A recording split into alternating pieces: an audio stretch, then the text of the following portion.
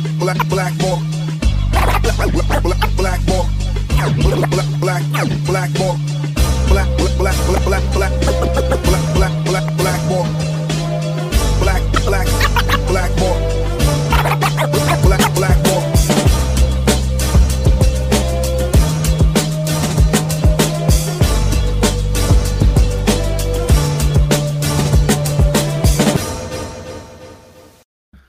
What is up, everybody? My name is James D. Fury, and this is Blackballed.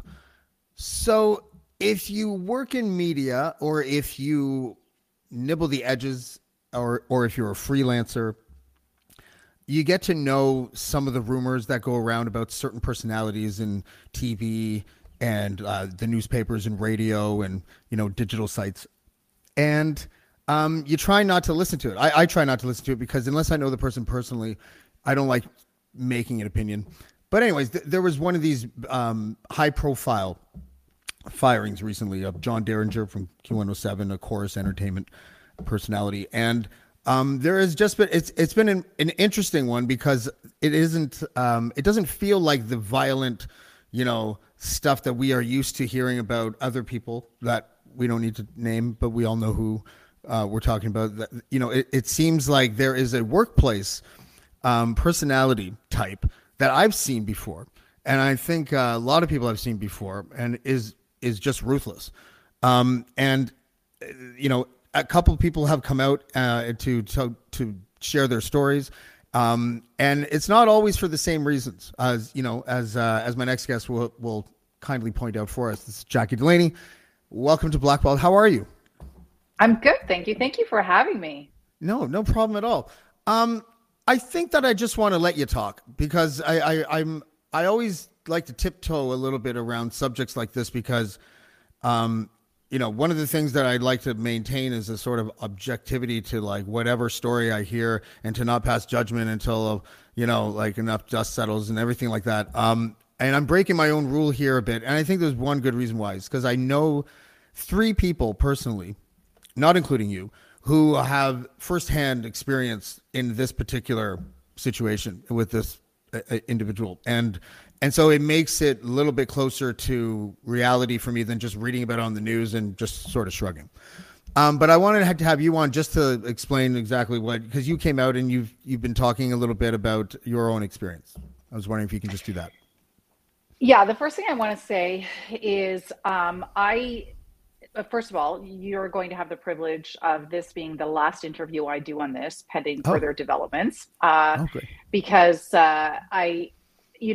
we've been talking a lot about this over the past several days since Jennifer Valentine came out with her video.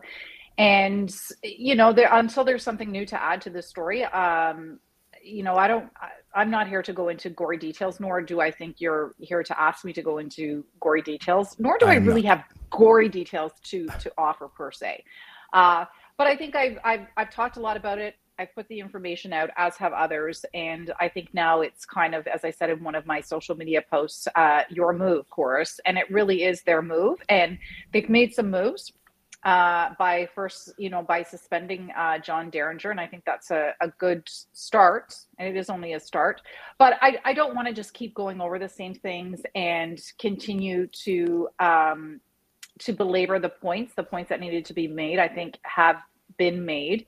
And the next conversation I hope to be with the company that's carrying out the third-party investigation. I think that's very important. And the other thing is I want to be very clear that I don't want it to come across as if I'm getting anything out of this, whether it be attention or any kind of, it's not attention seeking. It's not about vindictiveness. I'm not doing this to even any kind of score. I can sincerely tell you that when I had my experience with John Derringer, I did what I had to do at the time. I brought it to the attention of the appropriate people, i.e. management and human resources. And when it was clear that it wasn't going to work out for me to stay there, I got a lawyer and I exited, negotiated my exit strategy. I got out and I moved on. And I'm the type of person that I'm very passionate when I'm in the moment.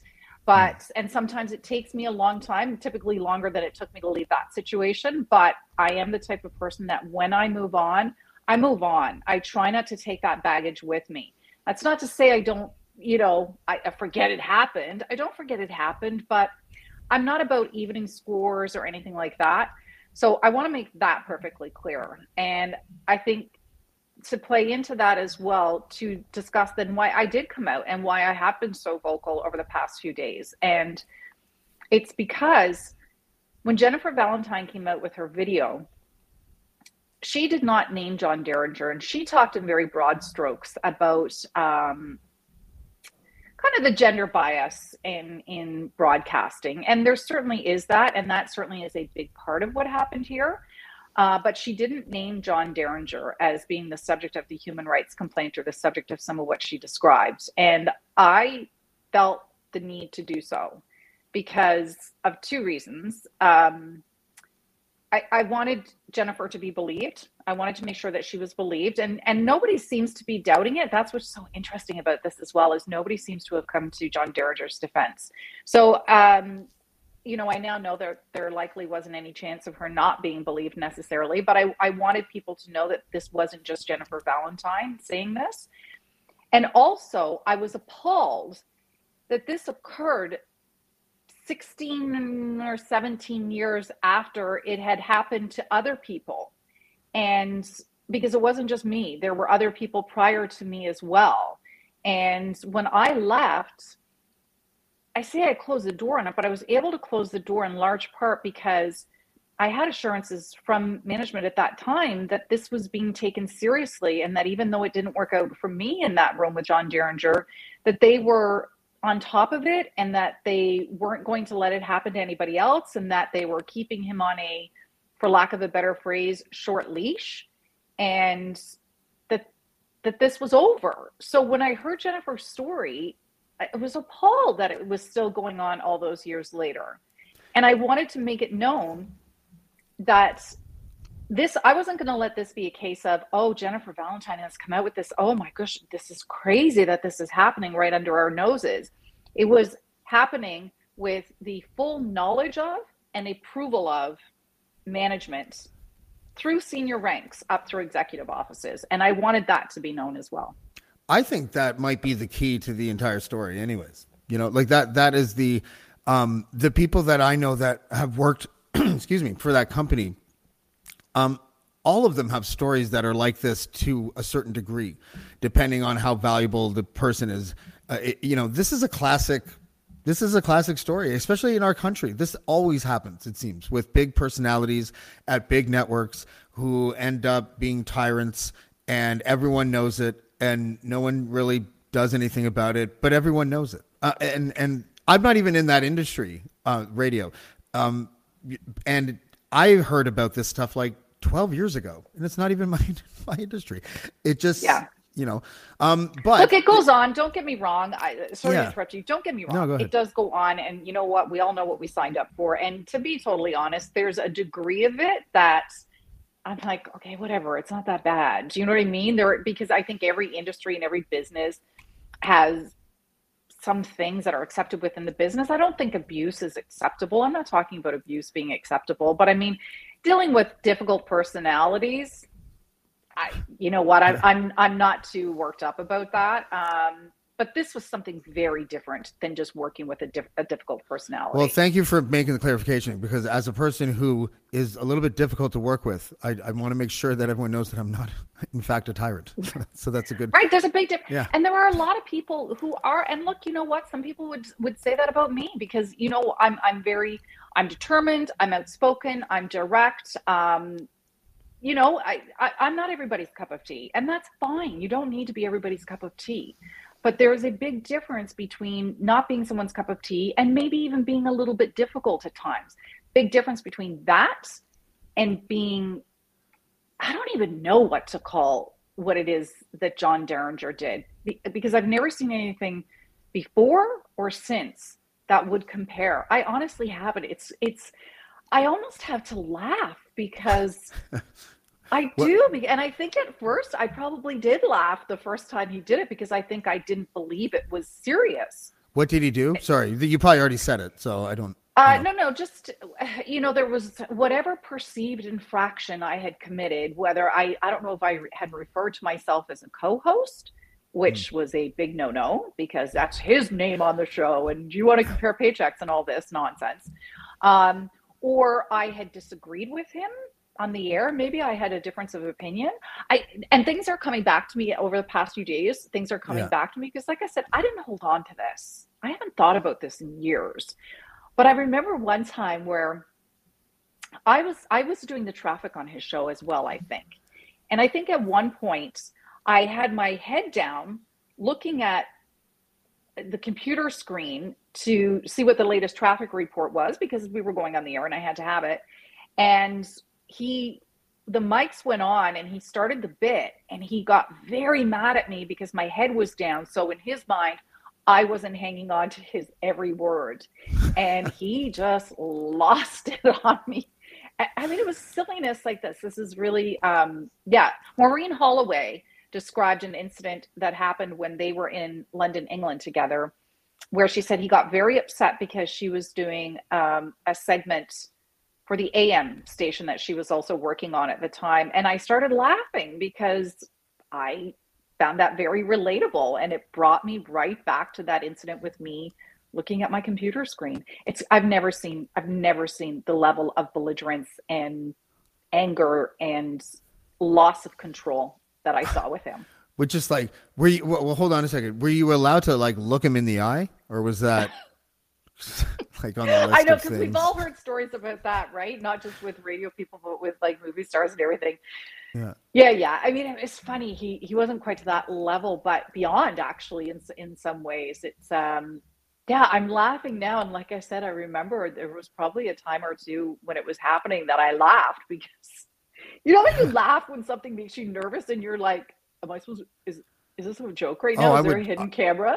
Yeah, I would try to get my phone out and put it in my pocket and say, sorry, John, can you do that again? Because food went that time. Can you do that? Because that'd be great. I worked for one person that would fit that description.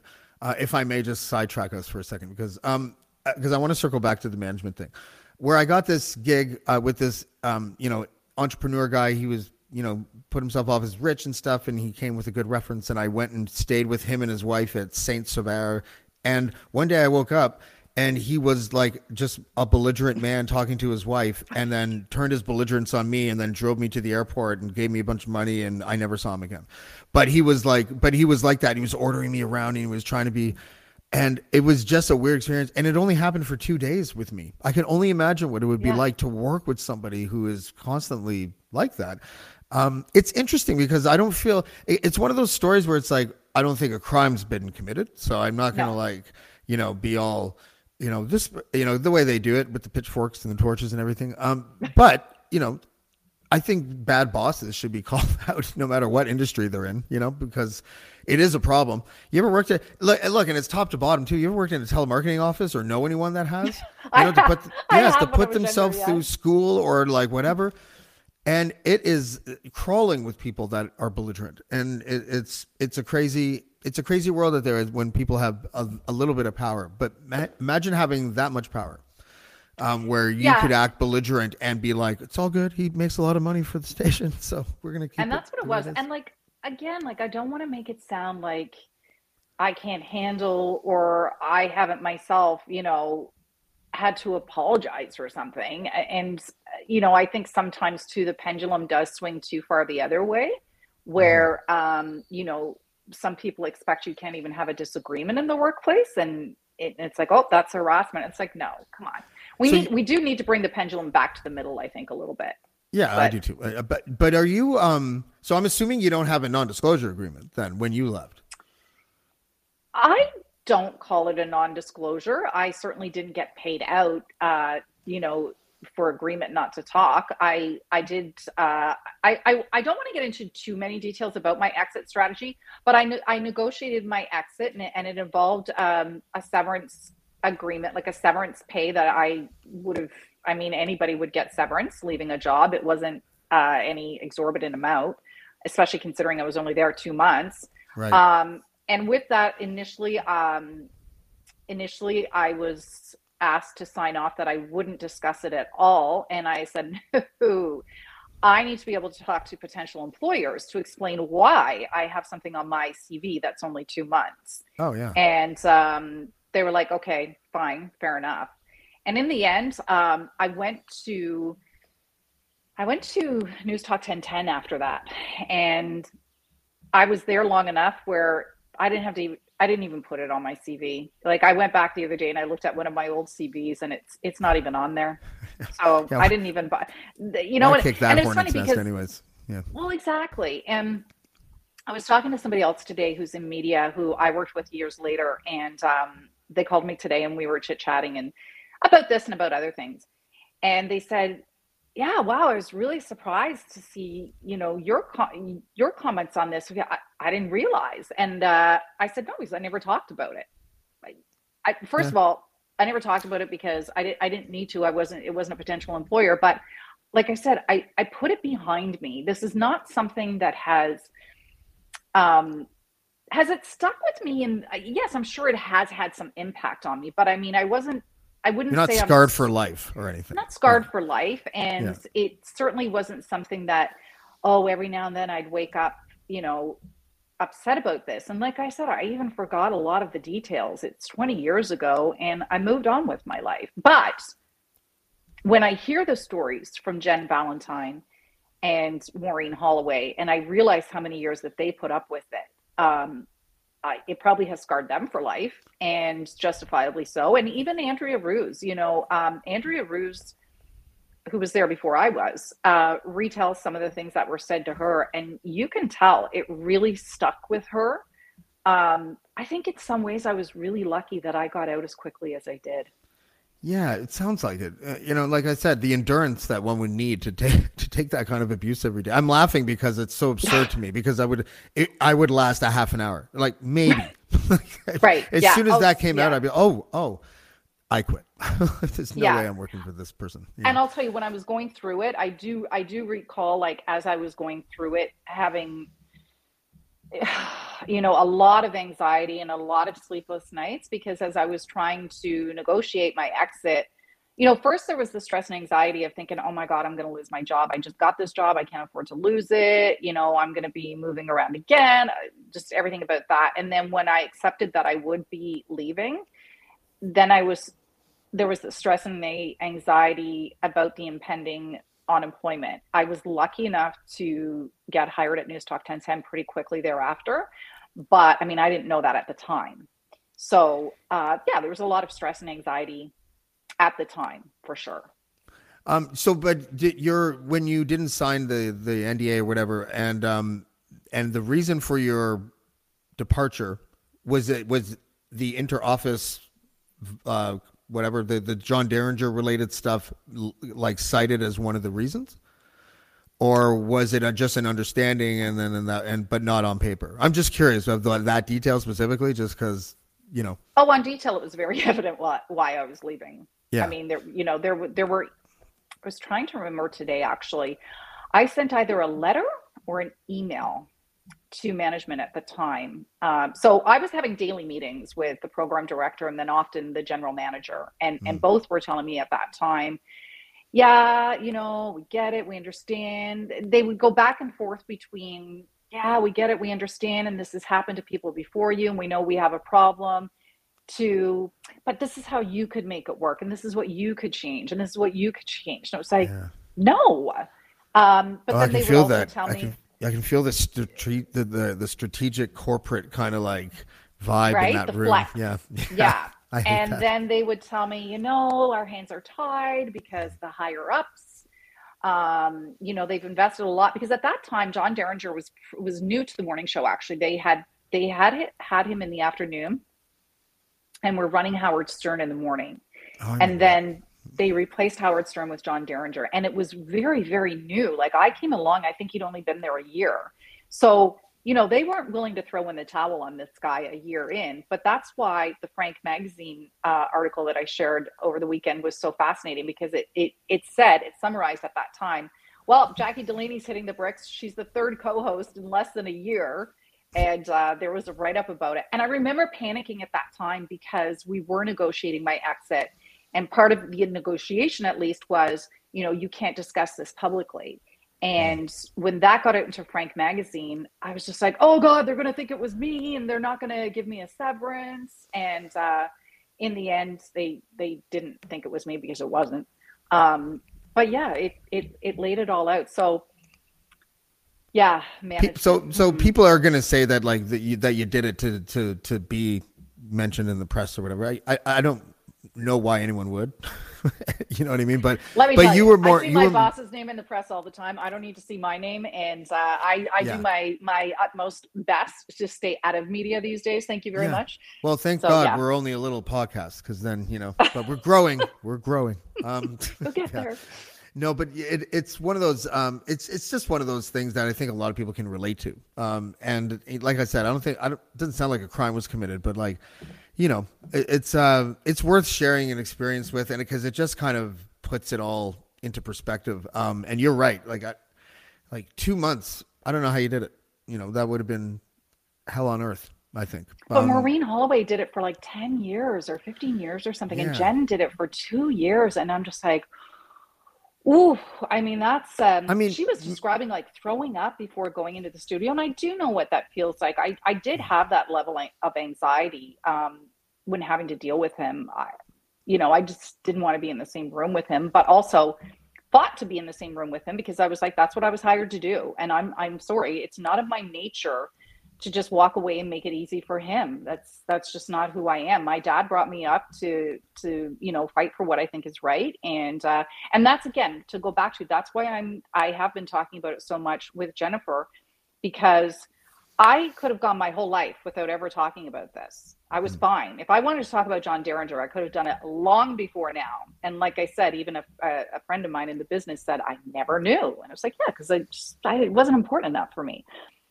But I felt the need to do it because of Jen's video. And like I said, I just wanted to draw attention to the fact that this has been going on for this long and management has allowed it. So great. You've taken John Derringer off the air. Okay, now what? Because if Chorus thinks that's enough, it's not. They have to acknowledge that they were aware of it and that they allowed it to continue. And also it won't be good enough for them to say, the management at the time failed you or failed the staff and, they're not with the company anymore. There are still people with that company who were there at the time and who were at the very least aware of it. So it's not going to be enough for Chorus to just go, well, thankfully those people are all gone. It's like, no, you still have a lot of people there who knew what was going on. Yeah, I think people don't pay enough attention to the executive level in this, because they're really the ones that are saying yes or no, and they're looking at dollars, not people. So exactly, they're the Don, Derringer's the capo, you know what I mean? Right. Well, especially with $1 million contract, right? I don't know that that's what he's making, but I mean, we've all heard about radio salaries and everything. So I mean, he's up there. Yeah. So when you're talking about those kinds of dollars, exactly, that's not the program director who's making the ultimate decision. The program director is not the guy who's saying, I'm firing the $1 million man, and by the way, it's going to cost you $1 million to buy out his contract. Right? That's going up the food chain. Yeah, exactly. It's right. It starts at the top. Someone's delivering it, a little mail boy with a little file. But you know what? I think that I think that people can tell that you kind of remind me of do you remember Christy Blatchford's book, Close Encounters? And it was about being a female reporter. I was trying to look for it before we went on, because it's funny because Christy's on the cover and she's like 26 and she's just like, oh, I love it. It's hilarious. I'll find it and I'll send you a picture of it. But she talked about this too, about how, it's fine if a woman feels uncomfortable because of a boss is like that, that's their prerogative and that's the way they're going to feel. But your cut, it feels like more like from a Christy Blatchford cloth, which was, it wasn't like, oh, boys will be boys, but it was just like she just had that thick skin, tough exterior and quit wit to just like defuse everything and make the guy feel stupid. And then they would be friends, she would say, for like years to come, because, men are sometimes stupid. I'm not talking about the serious cases of like hardcore, whatever, but that way that, she would take an alpha male and just kind of like down. Yeah, be good. Sit over there. I liked reading about it and listening to her talk about it. And I think that it's interesting because when people have similar experiences with one person and it's like countless, then obviously, there's a consistent pattern happening here. Yeah. Christy Blatchford probably would have beat up John Derringer though if he tried that shit with her, because I know. I was just gonna say I would have liked to have seen that matchup, and let me tell you, don't get me wrong, I would have loved to really, give it to him. But again, the biggest thing with him when he would do what he would do is the shock. Like, I would honestly be in shock. It would just be like, is there any example happening? that you remember other than just belligerence? Like, was there like, I'm just curious because I'm trying to figure out like an example of like the absurd that I'm thinking in my head. But in my head, there's like monkeys and, right. fish flying around and stuff. So, well, look, Andrea Bruce tells a very good story about how one day, she said something to him on the air. I read it today. She conveyed a story about how he was on air talking about, all the benefits he had quit smoking. And by the way, that's a common trend as well, because he was still trying to quit smoking when I was there. But he was talking about quitting smoking and all the benefits of quitting smoking. And he was listing, I'm saving money, I'm doing this. And Andrea piped up and she goes, yeah, and you smell better. Okay, two things.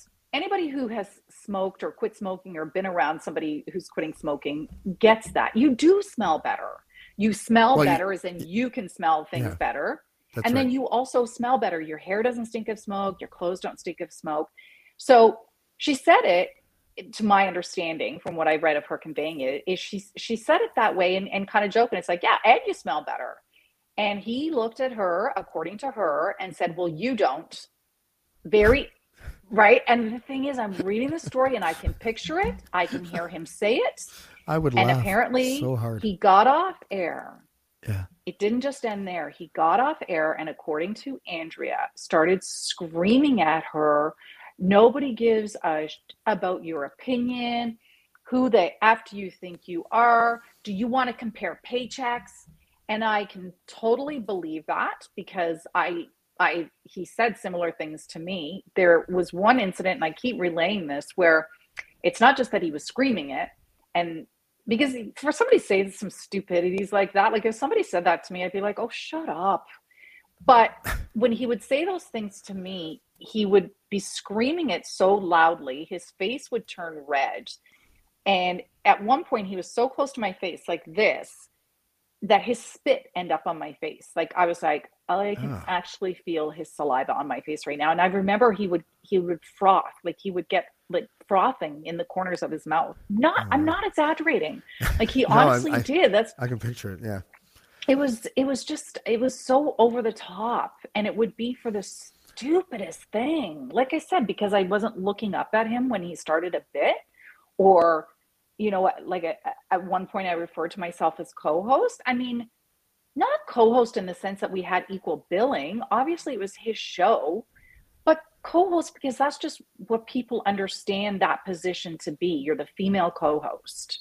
It takes a kind of like really small man to even get angry about that. Like, I mean, it just seems really petty. It doesn't. He was screaming at me, it's my name on the show. And it's like, I'm thinking to myself, yeah, it's your name on the show. So why are you so upset about this? Hi, I'm Steve Yerko. And I'm Tara Sands. Now available from Maji Media is our new podcast, 4 Kids Flashback. 4 Kids is the company who brought you the English dub of Pokemon in the late 90s and so many other shows like Yu-Gi-Oh!, Shaman King, Teenage Mutant Ninja Turtles, Kirby, the infamous One Piece dub, and so many more. We'll be talking to the people who worked at 4 Kids. Actors, directors, writers, editors, producers, engineers, you get the point. And hopefully get the answers to questions both you and I have about the company. I actually worked there as a voice actor on some of the shows. And I was a kid watching the shows and remember way more than Tara does. And thank God for that. Steve is actually a professional storyboard artist, which gives some really unique insights into anime and animation. Subscribe today wherever you get your podcasts. That's the number 4 Kids Flashback. Have you ever thought, I'd love to have a podcast just like this one? Well, I can help. My name is Matt Kundle, and everyone at my company, the Sound Off Podcast Network, had a hand in making this show. Whether it was about the sound, the discoverability, or that you're just enjoying the show, we are all about the detail. If you think you have a podcast in you, reach out to me via email, matt@soundoff.network, or check out the website and become one of the great podcasts we work with at soundoff.network. What would the executives have to do at Chorus in order to fix that kind of culture from permeating again, or what would they have to do to stop it? What kind of decisions would they have to make? What would that look like? Look, I know for myself, and again, even if this doesn't happen, I'll move on from this. I've got other things to worry about right now. I've got a fantastic job, and just other things in my life to worry about. What I would like to see them do personally is I would like to see them take accountability. I would like to see them stop referring to this as new information, for starters, because it's not new information. And what I'm talking about is they had put that in a news release that they were suspending him because new information had been brought to their attention. It's not new information. So please stop saying that. I would like them to acknowledge that they knew about it 20 years ago and knew about it all through the years, and that they accepted and allowed it to happen, and to show that they're taking concrete steps to not allow this kind of thing to continue happening. I don't think there will be, touch wood, I don't think there will be another John Derringer. That's the great thing about stories like this is, when they blow up, it's that much more difficult for that to happen again. But I really need to see Chorus acknowledge that they knew this was happening and they allowed it to continue happening. Because, a lot of harassment policies, even now that are in the workplaces, they rely on a complaint system. And they rely on a complaint system for a very good reason. There has to still be due process. When we're talking about complaints in the workplace and, possibly ruining someone's career, or even putting somebody out of work for even a short period of time, there absolutely has to be due process. And I'm a big believer in and defender of due process. And that starts with a formal complaints process. And we did that. We all went to management and HR, and nothing was done about it. And because nothing was done about it, Maureen Holloway went through what she went through. And Jennifer Valentine went through what she went through, and countless others also went through, because it wasn't just those who were in the studio with him. I saw a tweet thread from someone named Raina, who went on to be a journalist who was doing some digital work there at one time. And he was, according to her tweet thread, terrible to her, even though she worked in a different department, just because, again, some perceived slight because she didn't agree with him on something. And he went out of his way to try and get her fired. That kind of stuff needs to stop. So I'd like to say, for one, they need to put a proper complaints process in place. But the truth is, I'm not even sure a proper complaints process would have changed it, because we filed complaints. So, for me, for starters, they have to acknowledge that they knew and that they allowed it to happen. Yeah, with the paper trail too of you filing complaints, then that you're an interesting front bookend to this story. You know what I mean? And where that other piece lands. And I think you're right. Most of the time, when we've heard of these types of things happening, that person gets replaced with someone a lot more vanilla. Most of the time, a lot less risky. But I do want to say one thing. Sorry to interrupt again. Sorry. I do want to say one thing. It wasn't just women. John Derringer has been awful to male coworkers as well. And I'm not going to put those names out there. That's their story to tell. It's not mine. I'm not here to kind of out people and put them on the spot. And I'm in no judgment whether they come forward or not. Everyone has to do what's right for them. But it should be said that he was terrible to male coworkers as well. I think one difference, if there is in the way that management handled it. And sometimes I just think that it was just, I think there were a couple of things colliding when it came to the females in the workplace. And he was awful to people off the air as well. It wasn't, like I said, it wasn't just the people who were in the studio with him. And he ruined some careers. I think he definitely ruined some careers. And I think he probably gave some people, and now I'm just surmising, this is not fact, but he probably, who knows, he probably made people leave that business and just say, I never want to go back to that again, whether they be interns or whatever. Who knows the impact he had on so many people because he could be so awful. So I do think that needs to be clarified. And even the women that work at the station who didn't have necessarily direct contact, but there are women that work there on other shows. There are women that work there in sales. There are women who work in digital and other departments. And, even if they didn't get the direct abuse from Derringer, they had to pick up the pieces of those of us who did. And that takes a toll on people's psyche as well, especially when they also see management look the other way. And they ask themselves, well, what value am I to this company? Mm-hmm. Right? If they're just constantly going to let this guy get away with it. Because if you enable somebody like that and you're their boss, then you've created the Frankenstein that didn't really need to happen. Like, you know what I mean? Like, you can't not take responsibility for something that you knew was happening because of the money, which, by the way, really speaks to their creativity as businessmen.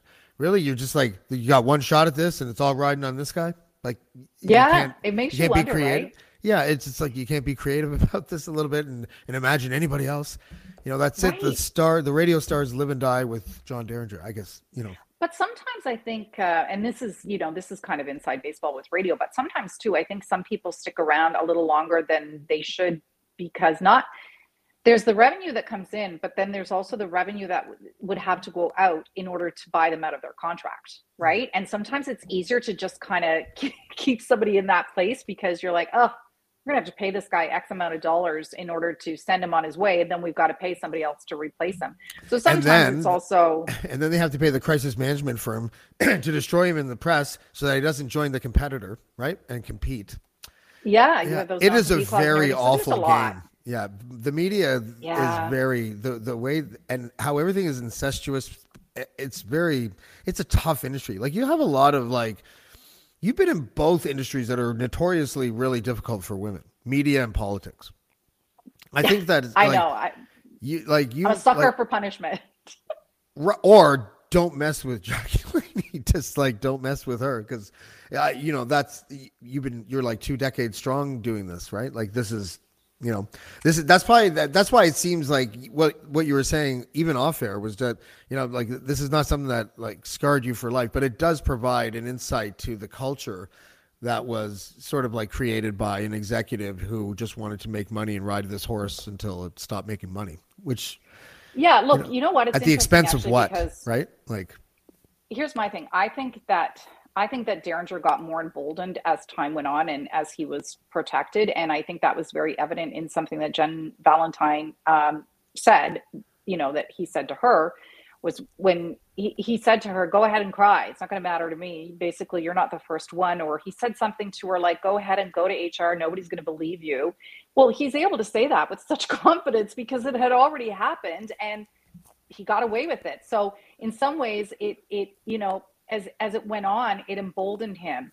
But for me, interestingly, I will also say that as time goes on and I've dealt with tough things in the workplace or tough people, it's also thickened my skin, right? I have thick skin. It's not to say I'm not bothered by things, but I know sometimes people think that I can be, I don't know if confrontational is the right word, but I certainly give as good as I get, on social media. And yeah, like you said, I'm in politics now and I'm, constantly scrapping it out with, with people on Twitter, with liberals and different things like that. And I give as good as I get.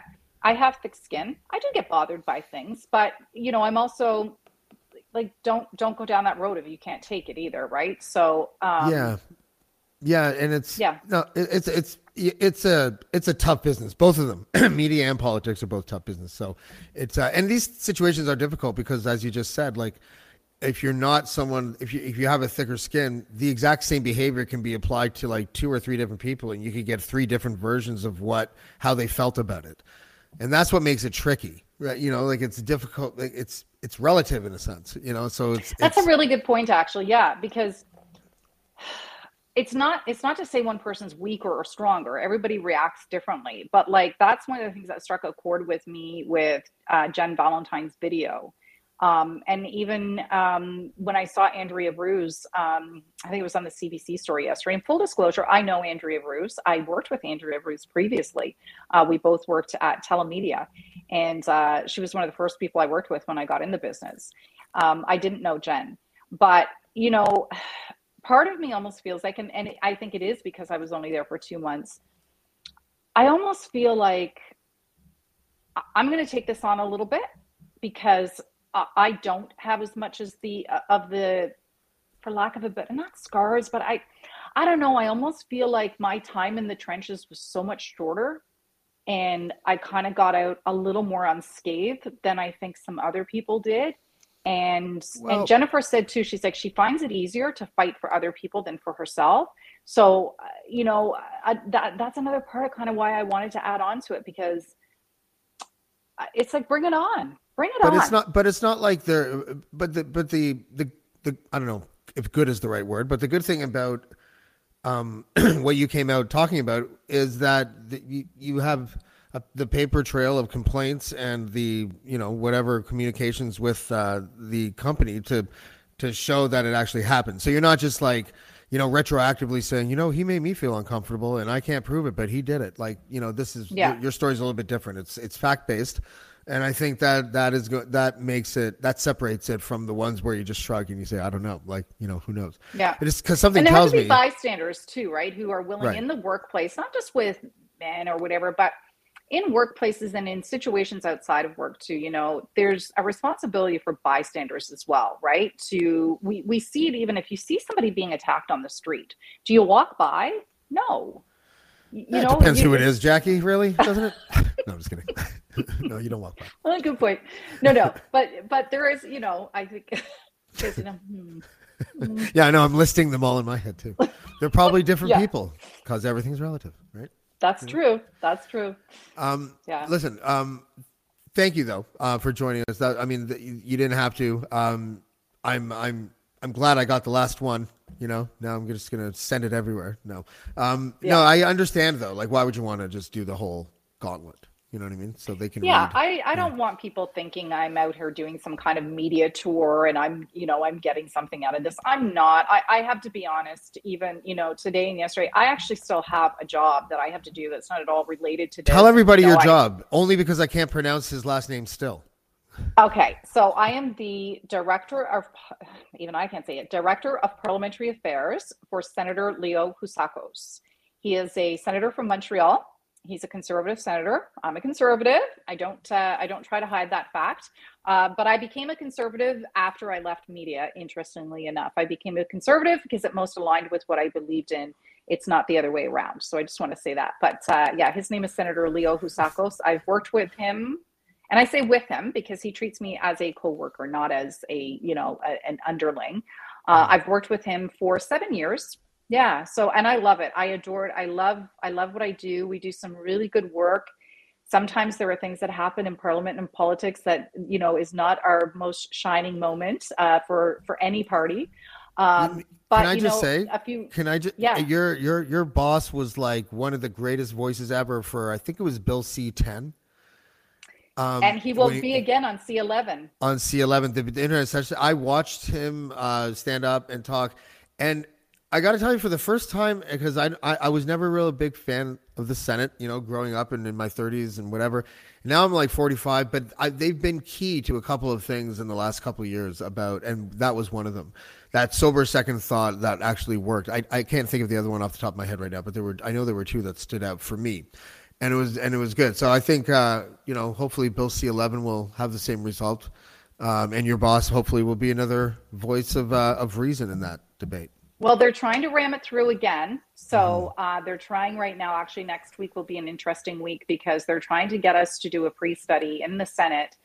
And I don't want to get into all the political jargon, but basically they're giving signals that they want to try and ram this through before Parliament adjourns for the summer. What are the signals? It's going to be really interesting. I want the jargon. Okay. So the signals are a pre-study because essentially the bill has to pass both houses before it to become law. So right now it's in the House of Commons and it's at committee stage. It's about to go to committee. They'll probably have 2 committee meetings on it, and then typically they would bring it back to the House for debate at 3rd reading, and that could take forever. That's how you can stall a bill. I don't like to say stall, but I mean bill, you can hold it up and debate for a long time. But the government can use what's called time allocation to cut off debate and say, nope, at this time, that's it. Debate will be done and we'll be sending it to a vote. They've already done that with this bill. They've already time allocated it. So that's one signal. And then they have to send it to the Senate. But the Senate has to go through all the same stages. So 2nd reading, send it to committee, committee reports back, 3rd reading, and all these stages have debate. And what they've also done is now they're asking the Senate to do what's called a pre-study, meaning can you study it in committee at the same time we're studying it? And that usually is an indication that they want to then skip that step in the Senate when it comes over to the Senate, which usually means they want to get this thing through quickly. And they have to say yes, we can study it at the same time. Yeah, there'll be a vote. So right now there's a motion in the Senate calling for there to be a pre-study. The government introduced a motion. The senators debated it last week, but it will likely come to a vote on Tuesday afternoon. And it'll be really interesting to see if they can get that through. And part of that bill, I'm sorry, I forget. It's not my bag to read these types of details, but that won't. The details of which won't be released until it has royal assent. Do you remember that? What is that about? So some of the regulations. So what the bill does, one of the things the bill does is it gives certain regulatory powers to the CRTC. I mean, that CRTC does have regulatory powers, but it would give additional regulatory powers to the CRTC to enforce some of what's in the bill. But the problem is we won't know what those regulatory powers are until after it becomes law and the CRTC makes the decision. So it's it's kind of insane.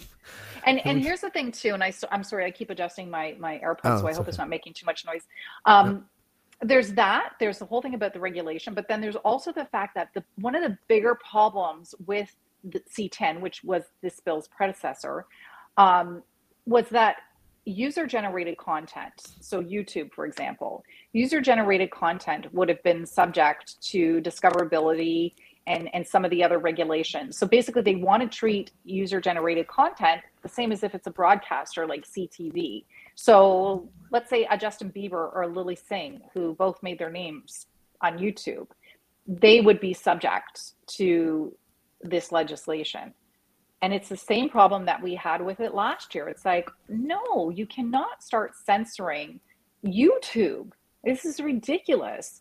So that's still in there. And it's money too, problem. Right? And they want these distributors to contribute to the grant system here in Canada. Well, that's a whole other one. That's C18. So that's another one that's coming down the pipe. They want Facebook and it's in both actually. They want Facebook and Twitter to contribute to news media. So basically, the government, after giving a bailout to the traditional media a couple of years ago, now want to give them another bailout, but they don't want to be seen giving them a direct bailout because, of course, that would be very bad politically. So basically, they're saying to social media platforms, well, you give them money. So there's that whole thing. But then in C11 as well, yes, there's this is about money at the end of the day. Mm-hmm. And it's about, as we call them last year, and we'll call them again this year, gatekeepers. Because there are certain people that benefit from CanCon and from certain regulations. And, you know, when you look at ACTRA, for instance, and I can't remember the union, I think it's the Canadian Media Fund in Broadcasting, but they get money, right? And then they say to artists, this is who you're going to work with. If you want to put your video out, you have to work with this producer. And then, right, they have their handpicked producers or their handpicked writers. Whereas a Justin Bieber or Lily Singh, they just go on YouTube. They don't need a producer. They don't need a writer. So that's upsetting these gatekeepers who are like, no, we get to determine who succeeds and who fails. And that's what it really comes down to. Yeah. This is about picking winners and losers. I feel like it's a Bell and Rogers thing, and they want because Bill C-10 was all of it. It felt like that would what separated that one a little bit, at least from this one, and maybe it's the same thing. Was the idea that they wanted people like me to have to like subscribe to CRTC rules that govern television, and I was like, what? Like you want to take the internet and you want to take exactly the best thing about the internet and take it off the internet, and it just So basically what they're saying too is they're saying, okay, our Broadcasting Act is out of date and needs to be modernized, and they are absolutely correct. We couldn't agree with them more.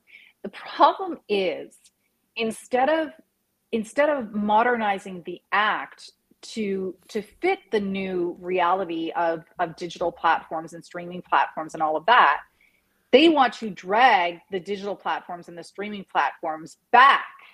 So instead of going forward, they want to drag you backward. It's the same thing if you think about Uber and, you think about Uber and Lyft.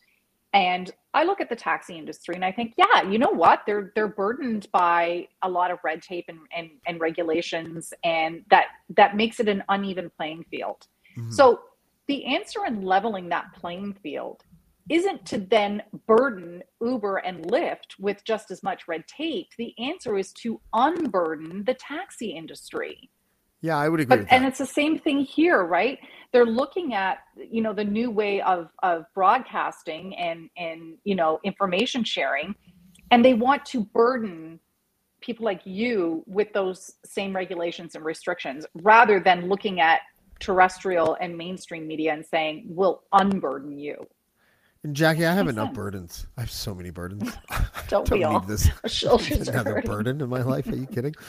But it's an interesting insight though, because I think if there was ever a issue, because we had Michael Geist on, and he was talking about how a lot of this is coming from constituents in places like Quebec and in the artist communities in Ontario, and that's really like the bulk of it. And it is just to protect the grant system that sustains all of these jobs and feeds all of these people. And I got to tell you, I've been doing a lot of independent stuff for a lot of years, and it never even dawned on me to go try to get free money. Maybe I'm not that bright and I should have done it, but it didn't even I knew the grant system existed. That was about it. Right. Because I just wanted to just do my shit and just and make it and figure it out. And, I had some flash in the pan successes and some longer term ones and whatever, and struggled in between like everybody else. But I've seen this grant system utilized in such a way sometimes where I'm just like one time I knew this woman who was, she was really nice, and her boyfriend was a harp player, and he got like 80 grand to play the harp and to make some album or something, and it sold literally 36 copies. And wow. And it's just that kind of thing that it doesn't seem to go, the cream doesn't rise to the top of the grant system. Let's put it that way. Yeah, and that's what I was talking about. When you go to get that grant, then they'll tell you who you have to work with, right? So it's protecting, again, that's why they're the gatekeepers, right? Because they decide the winners and losers.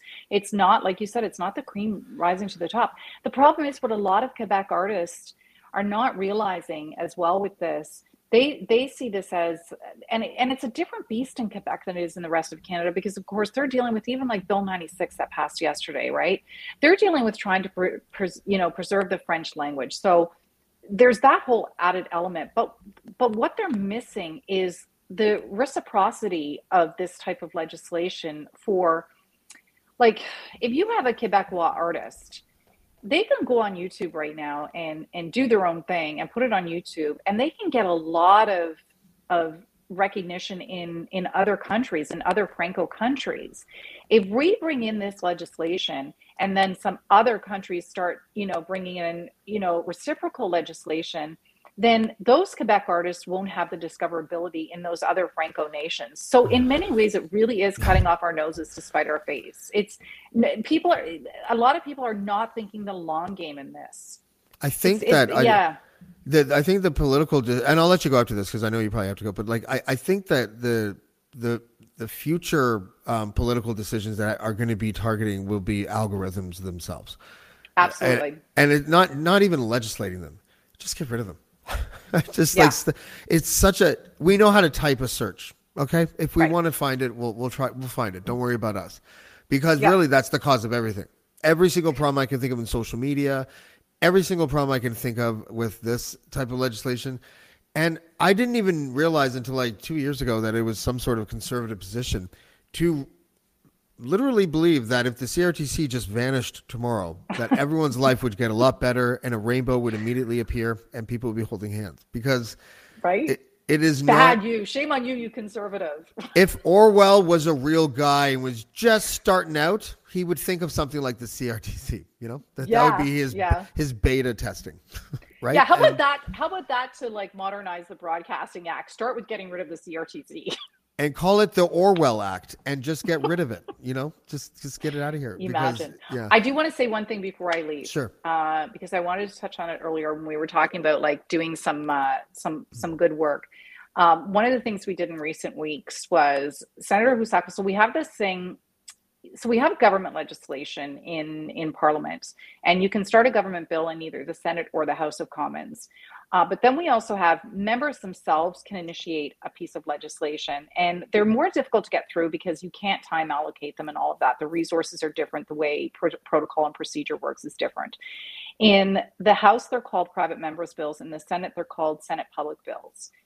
So with that explained, because I know you said you like the jargon, Senator Husakos at the end of last year, just before Christmas, introduced a Senate public bill that would force the government to design and implement a federal framework for autism, for autistic Canadians. And not just for autistic children, but for autistic adults as well, because there's a real gap there when people age out of the system at 18. And that bill passed the Senate with unanimous support a couple of weeks ago. So it's now off to the House of Commons.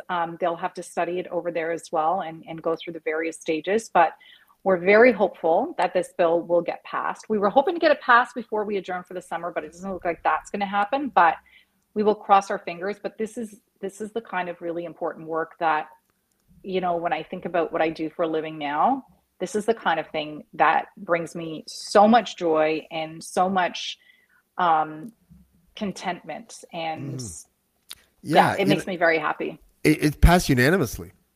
Yeah. So that's a good indicator, isn't it? Like that's going to be really hard to imagine it not passing in flying colors in the House. But I think that's wonderful. Well done, because that must be really that's rewarding. That's so much better than going and being a co-host. Oh, sorry, not a co-host. Don't look me in the eye. No. Yeah, exactly. Yeah. So we're happy about it. We're excited about it. But that's great. Listen, you're a great follow on Twitter. Everybody, I think it's Jacqui Delaney still. And thank you for coming. I know you didn't have to, but I appreciate it. But I really enjoyed ending that conversation on the legislation. So well done. Yeah. Tell your boss I say Thanks well done. for having me. No problem. I will definitely tell him that. And it's been an absolute pleasure. And you can call me anytime if you want to talk about legislation. Awesome. I will do that. Thank you. We have a new correspondent, ladies and gentlemen. Well done. Thank you, Jacqui. Have a good night. Jacqui Delaney.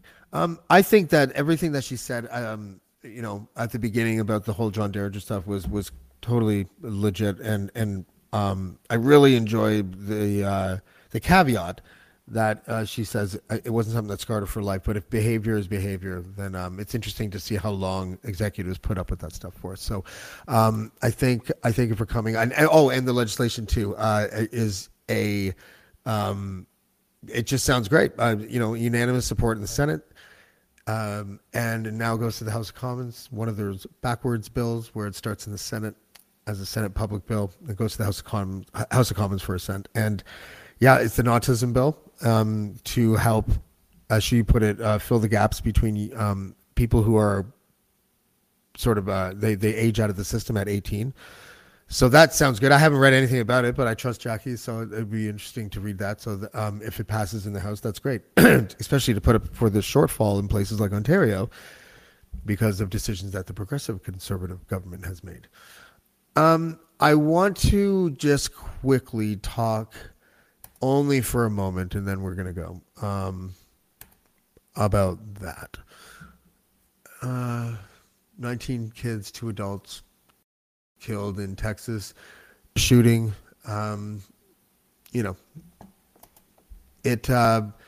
I don't understand what it would be like to live in a country where the culture itself is partially defined by the right to have weapons. And I believe that it is one of those topics that unless you live inside the country that is being impacted like this, it'd be impossible to ascertain what kind of decisions you would have to make. Dean was talking earlier on his podcast, and he tweeted earlier today that how can you be a parent in the United States and feel good about sending your kids to school? And I thought it was the most salient point I could think of.